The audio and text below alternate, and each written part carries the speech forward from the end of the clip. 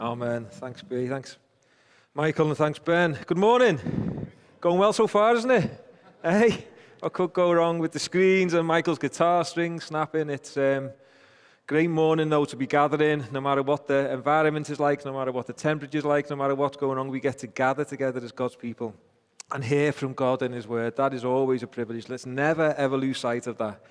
I actually get to experience this coldness in a different way as a bald man. The bald man in the room will know exactly what I'm talking about. I had to check the bread this morning as well, that it wasn't frozen, because that would have been embarrassing as I'm stood there trying to break it, making sure that was okay. Okay, we're in 1 Peter 5. 1 Peter chapter 5. Tell Michael's a creative as well, can't you? Even coughed in a dramatic fashion there. Okay, so we're in the letter of 1 Peter. Written by the Apostle Peter to a group of churches in Asia Minor. And it's taken them to them by a guy called Silvanus. We read that in verse 12 of today's section that we're going to be looking at. And what would have happened is they would have gathered together and it would have been read to them. And it probably would have been explained to them by Silvanus. He would have hung around to actually explain the content of this letter. And the letter, as we've been looking at it, is written to call the church to stand firm in the grace of God, as the church is facing a growing persecution. So let me read it, we'll pray, and we'll jump straight in. Chapter 5, verse 1 of 1 Peter. So I exhort the elders among you, as a fellow elder and a witness of the sufferings of Christ, as well as a partaker in the glory that is going to be revealed. Shepherd the flock of God that is among you, exercising oversight, not under compulsion, but willingly, as God would have you. Not for shameful gain, but eagerly, not domineering over those in your charge, but being examples to the flock. And when the chief shepherd appears, you will receive the unfading crown of glory. Likewise, you who are younger, be subject to the elders. Clothe yourselves, all of you, with humility toward one another, for God opposes the proud, but gives grace to the humble. Humble yourselves, therefore, under the mighty hand of God, so that at the proper time He may exalt you, casting all your anxieties on Him, because He cares for you. Be sober-minded. Be watchful. Your adversary, the devil, prowls around like a roaring lion, seeking someone to devour. Resist him, firm in your faith, knowing that the same kinds of suffering are being experienced by your brotherhood throughout the world. And after you have suffered a little while, the God of all grace, who has called you to His eternal glory in Christ, will Himself restore, confirm, strengthen, and establish you. To Him be the dominion forever and ever. Amen. By Silvanus, a faithful brother, as I regard him, I have written briefly to you, exhorting and declaring that this is the true grace of God. Stand firm in it. She who is at Babylon, who is likewise chosen, sends you greetings. And so does Mark, my son. Greet one another with the kiss of love. Peace to all of you who are in Christ. Let us pray together. Father, you are such a good God. Father, we thank you so much that you have written these words down for us, that you have spoken to us by and through your word, that we read these words from Peter to these groups of people who we have never met. But Father, in this we find the words of life. In this we find the true grace of God. We find your grace, your words to us. Father, I pray as we gather as your people today, I pray as we gather as your family today, that we will believe that you are here, that we would experience the fullness of the grace of your presence by the power of your Holy Spirit, through the work and presence of your Son, the Lord Jesus Christ, and that our hearts will be refreshed this morning, our hearts will be warmed this morning, and we would hear from you today these words of life. Amen. Okay, so first of all, Peter, what he does, he speaks to the elders. He says this, so I exhort the elders among you, verse 1 to 4, as a fellow elder and a witness of the sufferings of Christ, as well as a partaker in the glory that is going to be revealed. Shepherd the flock of God that is among you, exercising oversight, not under compulsion, but willingly, as God would have you. Not for shameful gain, but eagerly, not domineering over those in your charge, but being examples to the flock. And when the chief shepherd appears, you will receive the unfading crown of glory. See, as we look through and at the early church and through the book of Acts and through the letters that the apostles all wrote, we read that the elders were appointed. These elders were godly men of good character. They displayed this character in their home, in the workplace, in the church. And these were men who were able to teach God's word, to refute error. And the elders that were appointed, it was always plural. So elders was always a plural appointment. It's a group of men who are called into the office of eldership in the local church. And verse 2, Peter actually outlines the roles. He says that they are shepherds, overseers, pastors, leaders. They care for God's flock. They watch over the flock of God. They have a responsibility to love and to serve God's people. They're not special men, ordinary men, saved by the grace of God and called to serve God's people. And what Peter does immediately is really interesting. He draws alongside them, so he calls them fellow elders. He says he saw the first hand Jesus Christ suffering. He's going to partake in the glory that is set before them. And he does this for a reason. Because hostility and persecution is increasing in their lives. Opposition to what they are doing as the gospel advances is bubbling up. And it's the elders, the public representatives, those who hold the office, our public officers, that will experience that public persecution. And they will experience that first and intensely as the gospel advances. And Peter is saying to them, as hostility increases, stand firm in the grace of God. In the face of persecution and suffering, stand firm in the grace of God. And then in 2 to 3, what he does, he actually instructs them how they are to lead as elders, what it looks like for them. He says that they're not to do it under compulsion. They're not to be elders because they have to, or because no one else will do it, or because they feel trapped in the role. That just leads to bitterness, resentment, envy, or jealousy for the things you've given up for the role. And that negative emotion is experienced against God and against his people. We're not to do it under compulsion. And it's not to be for shameful gain. Not for the wrong motive, for money, for influence, or for power. It isn't something that you receive. So it's not a personal gain. It's a role of service. And Peter is a pain to the whole of this letter to call to the Christian community. And here to the elders, it's the role of under, not to put yourself all over people, but to be under people in service and to serve them in leadership. And it's not to be in a domineering way. To not use the power or influence that you may have, a physical presence or a persuasive gift to get your own way or advance your own agenda. But rather, elders are to lead as God would have them lead. So what is that? Willingly. To want to desire to serve God, to desire to serve God's people. The eldership process that we have here at Cornerstone Church is a long process. It can actually take years. From start to end. And what we do, we test a lot of areas. We watch and we ask you as God's people to feed into this process. And what we are testing is just conduct in ordinary life. We're looking at how they live in relationship to God, how they live in relation to their wife, how they live in relation to their children and God's people and the community in their workplace. And what we find, and what we will always find, is that elders that we appoint are already doing it. They are already serving. They don't just start serving God's people because they are elders. They serve God's people, and we recognize God's work in and through them, as do you. And they're to do it eagerly. Eagerly, why? Because to be an elder requires sacrifice. And elders are to be ready to make a sacrifice for the good of the church. Elders are to be ready to take the hits of leadership, the hits of service, the hits of taking responsibility. Elders are to be ready to give up finances in working for the church. They're to be ready to give up time or days of work to serve the church. And folks, can I just say, and I'm pretty sure most of you know this, but I need to highlight this, that this is not just the men who are called into eldership that make this sacrifice. It is their families that make that sacrifice with them. There's a partnership going on here.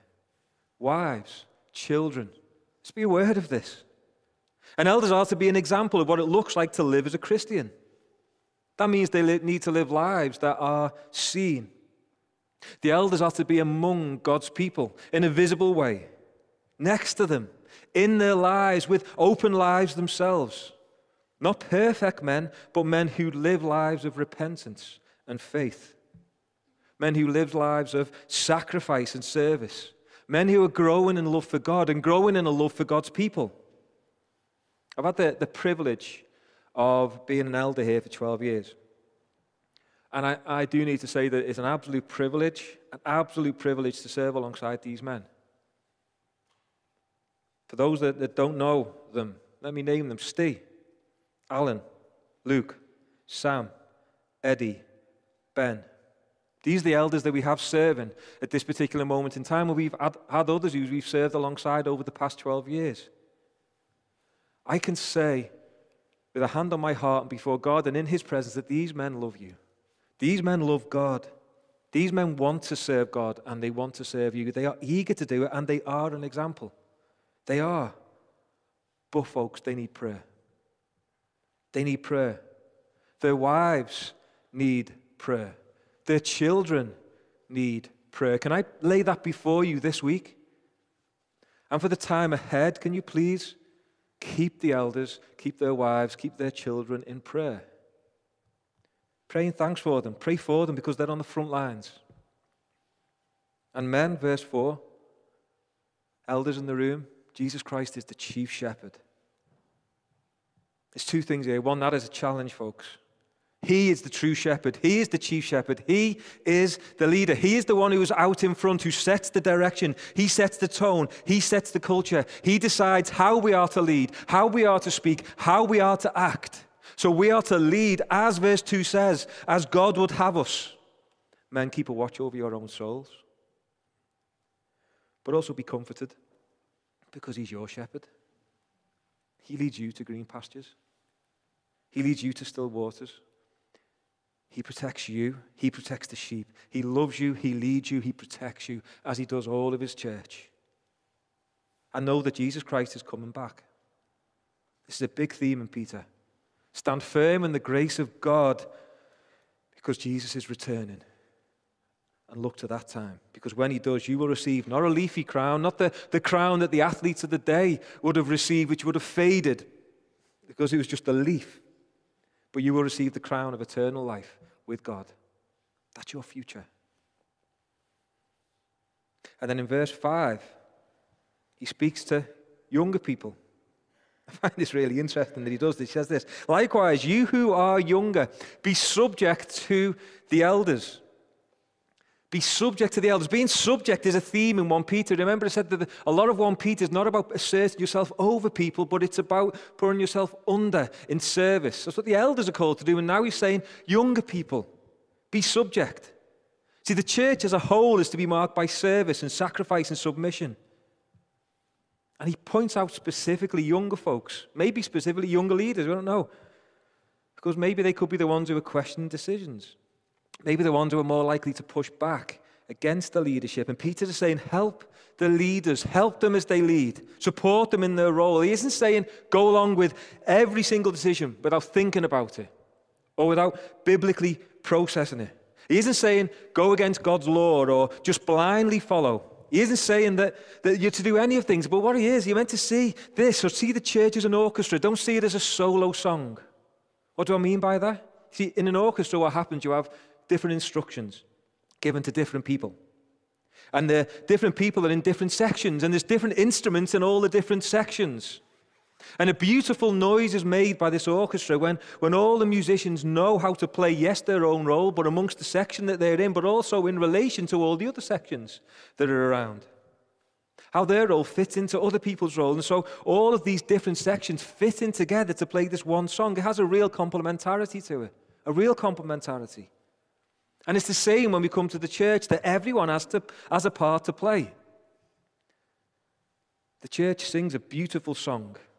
God is playing it through us. We're not an isolated unit, and we're not to play as an isolated unit. We're not to work out our faith as an isolated unit, but we're to do it together, to help each other, to support one another. So Peter is calling to the younger folks in the congregation to say, help your leaders, support them as they seek to serve you in their leadership function. And then Peter turns his attention to the whole church. Clothe yourselves, all of you, with humility toward one another. For God opposes the proud, but gives grace to the humble. Humble yourselves, therefore, under the mighty hand of God, so that at the proper time he may exalt you, casting all your anxieties on him because he cares for you. I'm colorblind. I know it might be hard for some of you to say because you think my clothes do match, but the reason they match is because I'm always asking Bonnie, can I wear this? Does this go together? How does this look together? And the reason I say that is because if something doesn't match, it stands out, and I look really bad. And I don't want that to happen. There are clothes that go together in colors and in styles. And here, Peter is saying, clothe yourself in humility. He's saying there's a way to dress that matches your belief. Your behavior can match your belief as a Christian. There's a way for that to be paired together, and it's called humility. Clothe yourself. Humble yourself. It's actually active language. It takes effort. You see, humility, folks, is right at the heart of Christianity, right at the heart of Christianity. Andrew Murray, who's written a book on humility, said this: humility is not so much a grace or a virtue along with all the others. It's the root of all, because it alone takes the right attitude before God and allows him as God to do all. Humility is the place of entire dependence on God. The loss of this humility is pride, the root of every sin and evil. That's really important. I really want us to grab that understanding of biblical humility and what it is, because I think if you understand that, the rest falls into place. Because I think we actually misunderstand humility. Humility is total, entire dependence on God for everything. That's what biblical humility is. And it's really important because we actually do depend on God for everything. We do. So humility and living in humility and walking in humility is actually living in reality. It's to see yourself rightly. It's to see God rightly. It's to see the world rightly. It's to be in the right mind, to think rationally and be sober-minded, as Peter calls it. C.S. Lewis goes as far as to say, to lose your humility is to lose your sanity. To lose your humility is to lose your sanity. And that helps us process, doesn't it, a lot of mental problems that we can walk through and suffer through.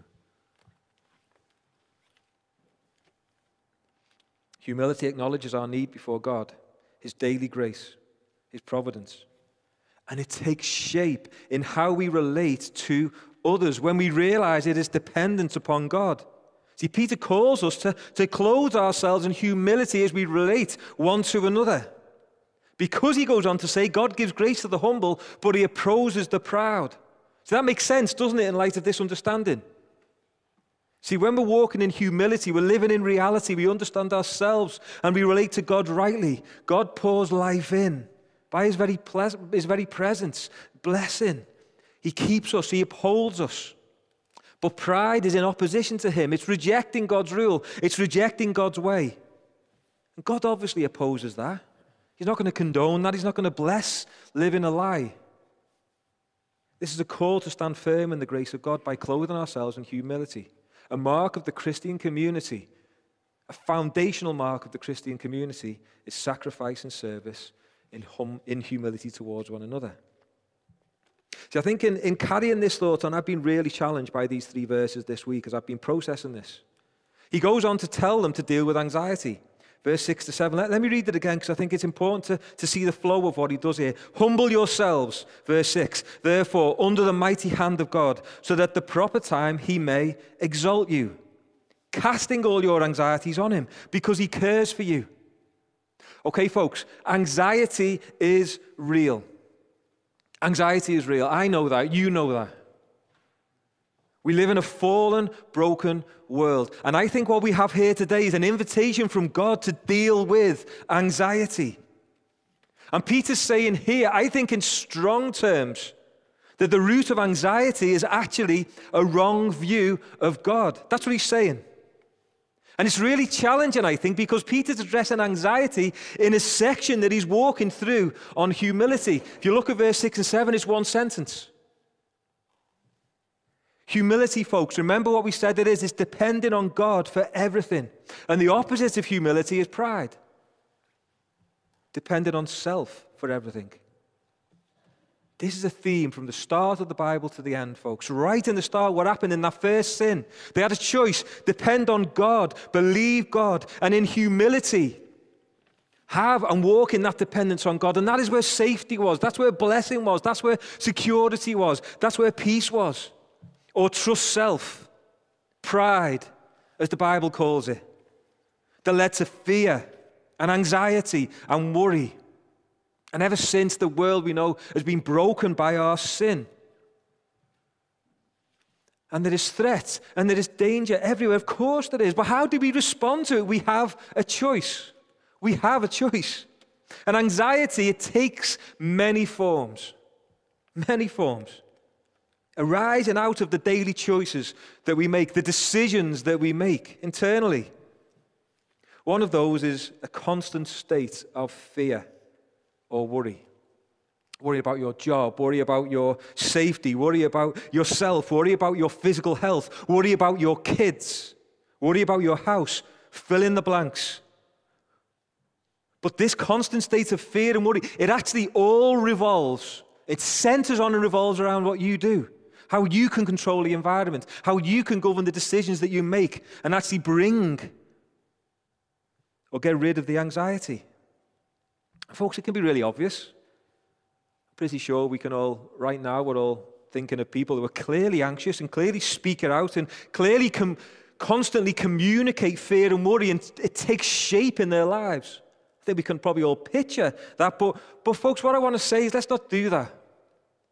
Because this can manifest in other ways. None of us, no one in this room is immune to anxiety. And what I'm talking about here, in the processing of it, no one. I do this with my hands. If you can't see, I'm moving my thumbs from left to right and up and down. Yeah, I'm a bit weird. I know that, but just walk with me for a minute, okay? I've been doing this all my life, and I've been doing certain things all my life. I will do patterns in my head or processes in my head and run in certain ways.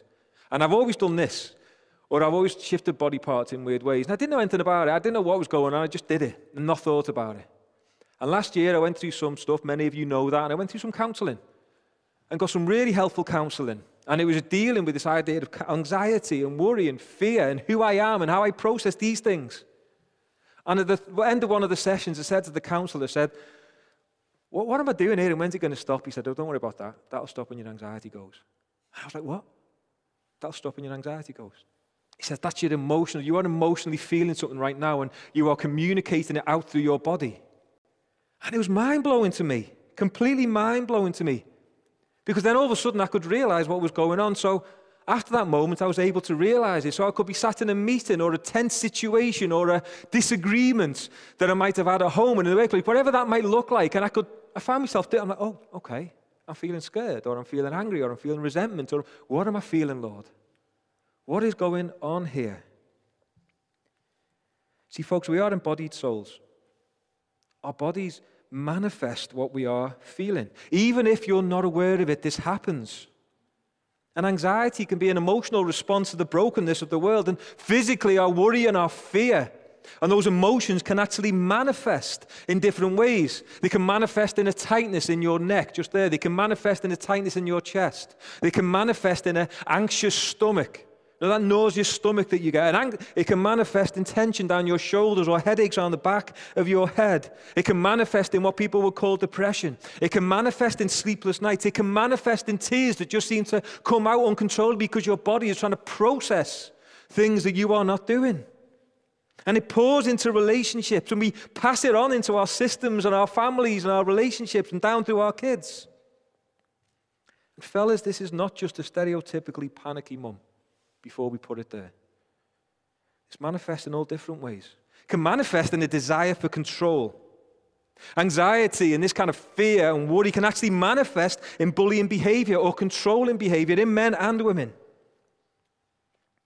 So what I'm saying here, there is a threat and a danger in the world that we sense. And don't forget that the flow of Peter and what is going on here is that there is a growing sense of persecution and hostility.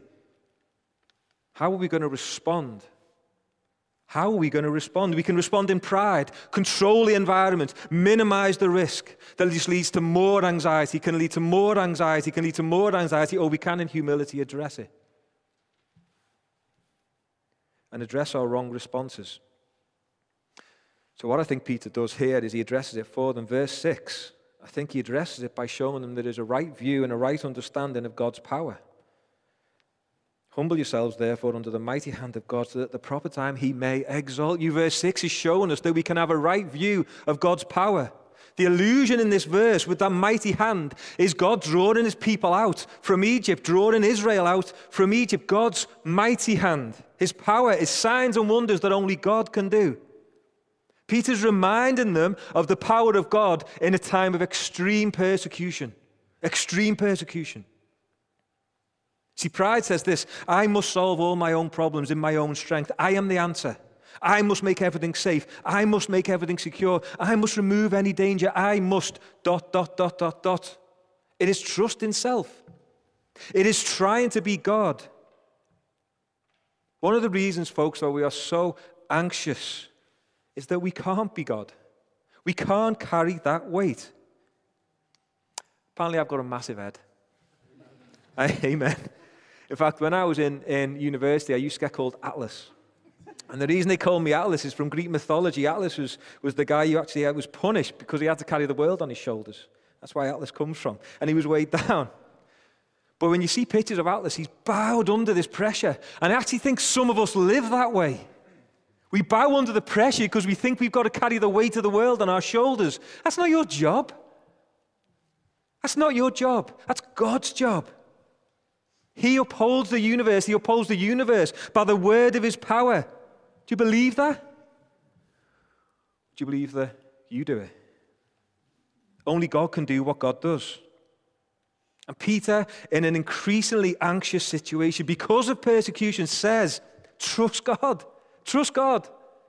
Persecution's coming, trust God. He is all-powerful. He is sovereign. He is the Lord. He will take you through.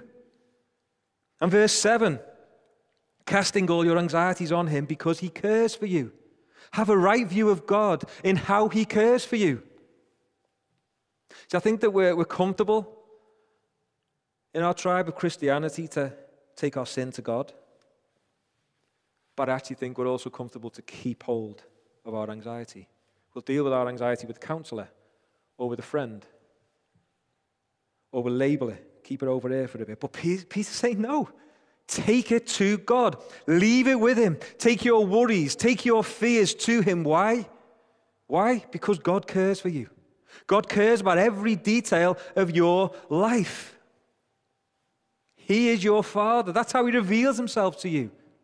Through the Son, by the Spirit, you have a Father. And the Son actually tells us this, the Father's good pleasure to give us the kingdom. What did it take? What did it take for God the Father to give us the kingdom? It took him to send his own Son. How can we doubt his love for us? It was his good pleasure to send his Son so that we could be with him. So by the Spirit, through the Son, we have a Father. He loves you. That's how much he loves you. A Father who says, turn to me, I care for you. Son, daughter, child, come to me. Bring it to me. I'm here. Leave it with me. Trust me. Cast your anxiety on God because he cares. Because he's all-powerful. And because he's God. Just before I move on to verse 8, how do we get this humility? How do we grow in humility? How do we move in humility? Let's not get trapped in the temptation that we have to try to be more humble. On one level, even seeking to be more humble. Humility is a byproduct of being with Jesus. Humility is a byproduct of being with Jesus. So you struggle here, do not feel any guilt or temptation to turn away or the weight of expectation or the weight of all these things. No, turn to Jesus. And in looking to Jesus and seeing Jesus and being with Jesus, humility just floods into our heart as we realize who he is, what he has done for us, his power that he has displayed in sending his Son, and the love that he has displayed in sending his Son. And humility comes from him. So stand firm in the grace of God. And then he warns against the devil's work. Verse 8, be sober-minded, be watchful. Your adversary, the devil, prowls round like a roaring lion, seeking someone to devour. Resist him, firm in your faith, knowing that the same kinds of suffering are being experienced by your brotherhood throughout the world. The Bible's really clear, folks. The devil is being defeated by the Lord Jesus Christ. It's really clear. But the Bible tells us that the devil is trying to distract and distort as much as he can before his final destruction. The Bible is very, very clear in telling us from God's word, from his word, that the devil is ultimately powerless over God's children. Powerless. This roaring lion means he's trying to intimidate. That's the phrase. That's why it's being used here. He's trying to bring fear. Remember the context as we work through in the passage so far. The devil is trying to bring fear. And how is he doing it? As Peter is moving this letter through to its conclusion, well, he does it through persecution. The roar of the lion is the persecution that he's seeking to bring against God's children. It is his tool to intimidate God's children, trying to rob the faith, trying to rob joy, trying to destroy the witness of God's people, trying to take God's people's eyes off the glorious truth of what Jesus Christ has done, of what Jesus Christ is doing, and what is going to happen when he returns. That's his aim. And we are to resist him. How? By faith. By trusting in the promises of God. The devil whispers lies to move us towards pride. Lies about salvation. You're not good enough. You're not forgiven. Lies about God's character. He's not in control. He doesn't care. Lies about God's protection. You can't handle this. A loving God wouldn't do this to you. All lies. We are to fight in faith to believe the truth of the gospel. How? By looking to Jesus. By looking to Jesus. God says, look to Jesus Christ. Look what I've done. That's what the Father says. Look what I've done. Look how much I love you. When we doubt, look to the cross. See what I've done. See the forgiveness. Look to the empty cross. See that it has been finished. Look to the empty tomb. See the victorious Savior that has rose from the dead, declaring that it is finished. Stand firm in the grace of God. Resist the devil firm in your faith by looking to Jesus Christ. Not in your own strength, in his strength. And then he closes by giving comfort in the fight, knowing that the same kinds of suffering are being experienced by your brotherhood throughout the world.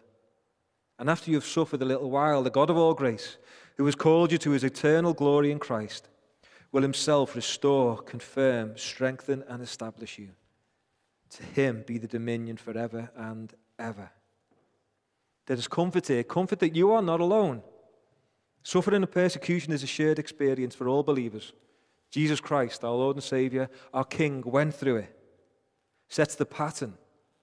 Glory through suffering, glory through judgment. And all brothers and sisters across the world are walking in it. That's what he's saying. There's a comfort in that it is only a little while. Suffering is only a little while. You think, how can Peter say that? How can Peter say that?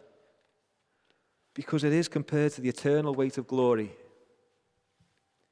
Paul says this in 2 Corinthians 4, verse 16 to 18. So we do not lose heart. For this light momentary affliction is preparing for us an eternal weight of glory beyond all comparison, as we look not to the things that are seen, but to the things that are unseen.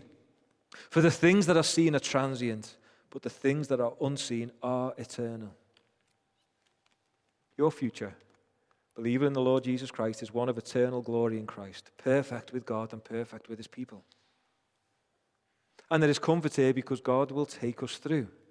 God himself will restore, confirm, strengthen, and establish. So we are able to endure. We are able to run the race. We are able to reach the goal. Why? How? Because he will preserve us by his strength. He will preserve us by his grace. Are you feeling weak? Are you wondering if you have the strength to walk this? You're in a healthy spot. Stand firm in the grace of God because he will take you through. As verse 11 says, we are on the winning side. Jesus Christ is ruling and reigning. To him be the dominion forever and ever. Amen. And as Peter comes to a close in this letter, he says his goodbyes. Verse 12 to 14, by Silvanus, or Silvanus, a faithful brother as I regard him, I have written briefly to you, exhorting and declaring that this is the true grace of God. Stand firm in it. She who is at Babylon, who is likewise chosen, sends you greetings. And so does Mark, my son. Greet one another with the kiss of love. Peace to all of you who are in Christ. Peter closes with his goodbyes. There's a real family sense of all of God's people across here. He sends greeting from Rome, which is Babylon, as he's talking about it here. He sends greeting from Mark, who he's close to, as we see right in the gospel, a bit later on through the words of Peter. And then what he does, he ties the knot on the thread that has been running through this whole letter, kind of his melodic line, saying, this is the true grace of God, stand firm in it. These words is his grace to you. He's reminding you about what he has done for you in the Lord Jesus Christ. He is reminding you of what he is doing through you right now in the Lord Jesus Christ. And he is reminding us and you of what he has prepared for you for all eternity. This is the true grace of God. Stand firm in it. And the waves of persecution, the tide of persecution starts to build. Stand firm on the rock. Amen. Let's pray. Father, I want to thank you so much for your grace to us. Father, I want to thank you so much that you are such a good, loving God, that you speak to us. You don't leave us alone. Father, you help us, you shape us, you move in us, you give us these words, you give us your grace.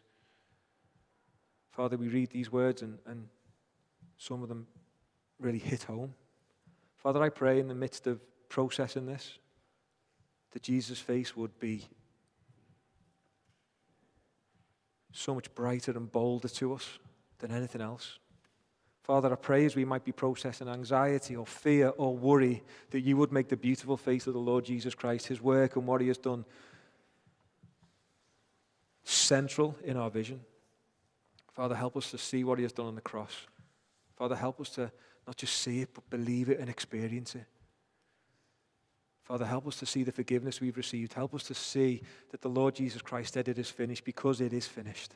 Father, help us to see the empty grave. Help us to see and experience that newness of life that he has poured into our that you have poured into our souls by your Spirit. Father, help us to experience that new life.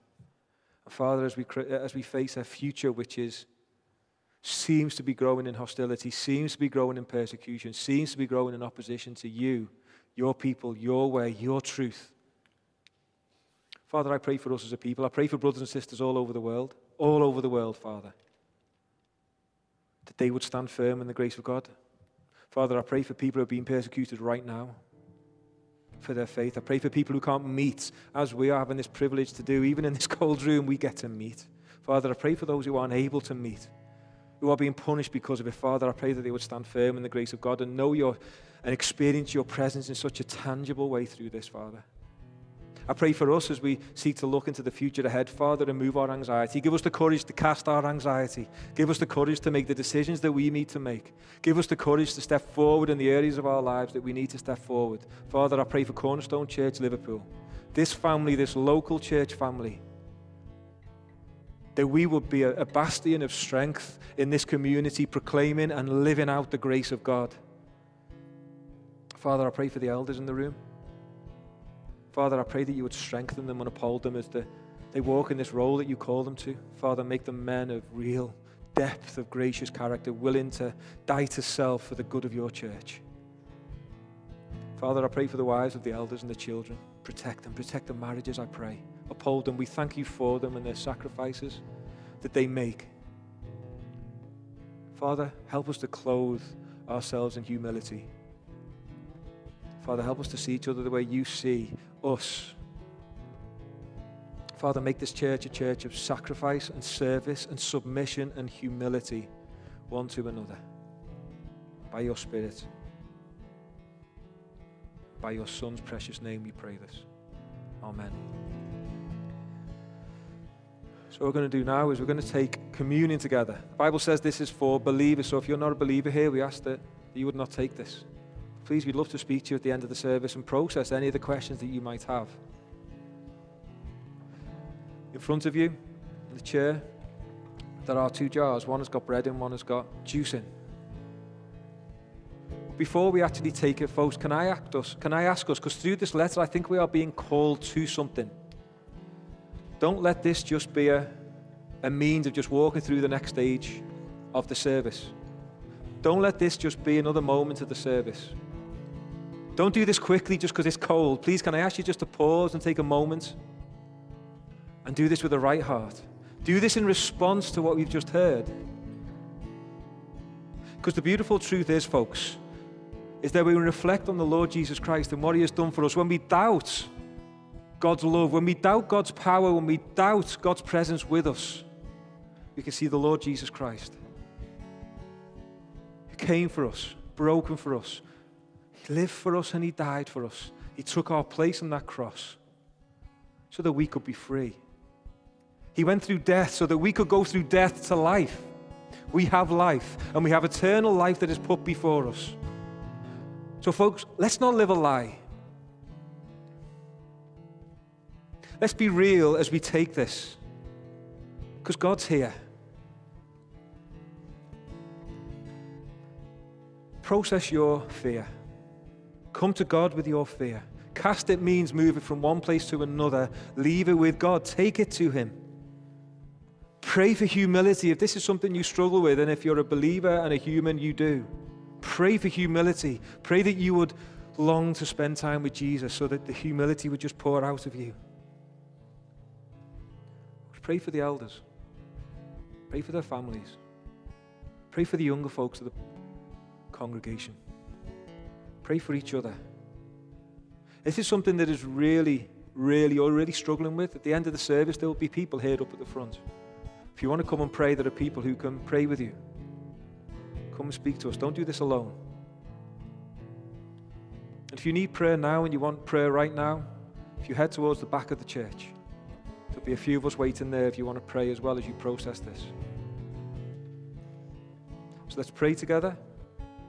Take our time processing this. And take it when you're ready.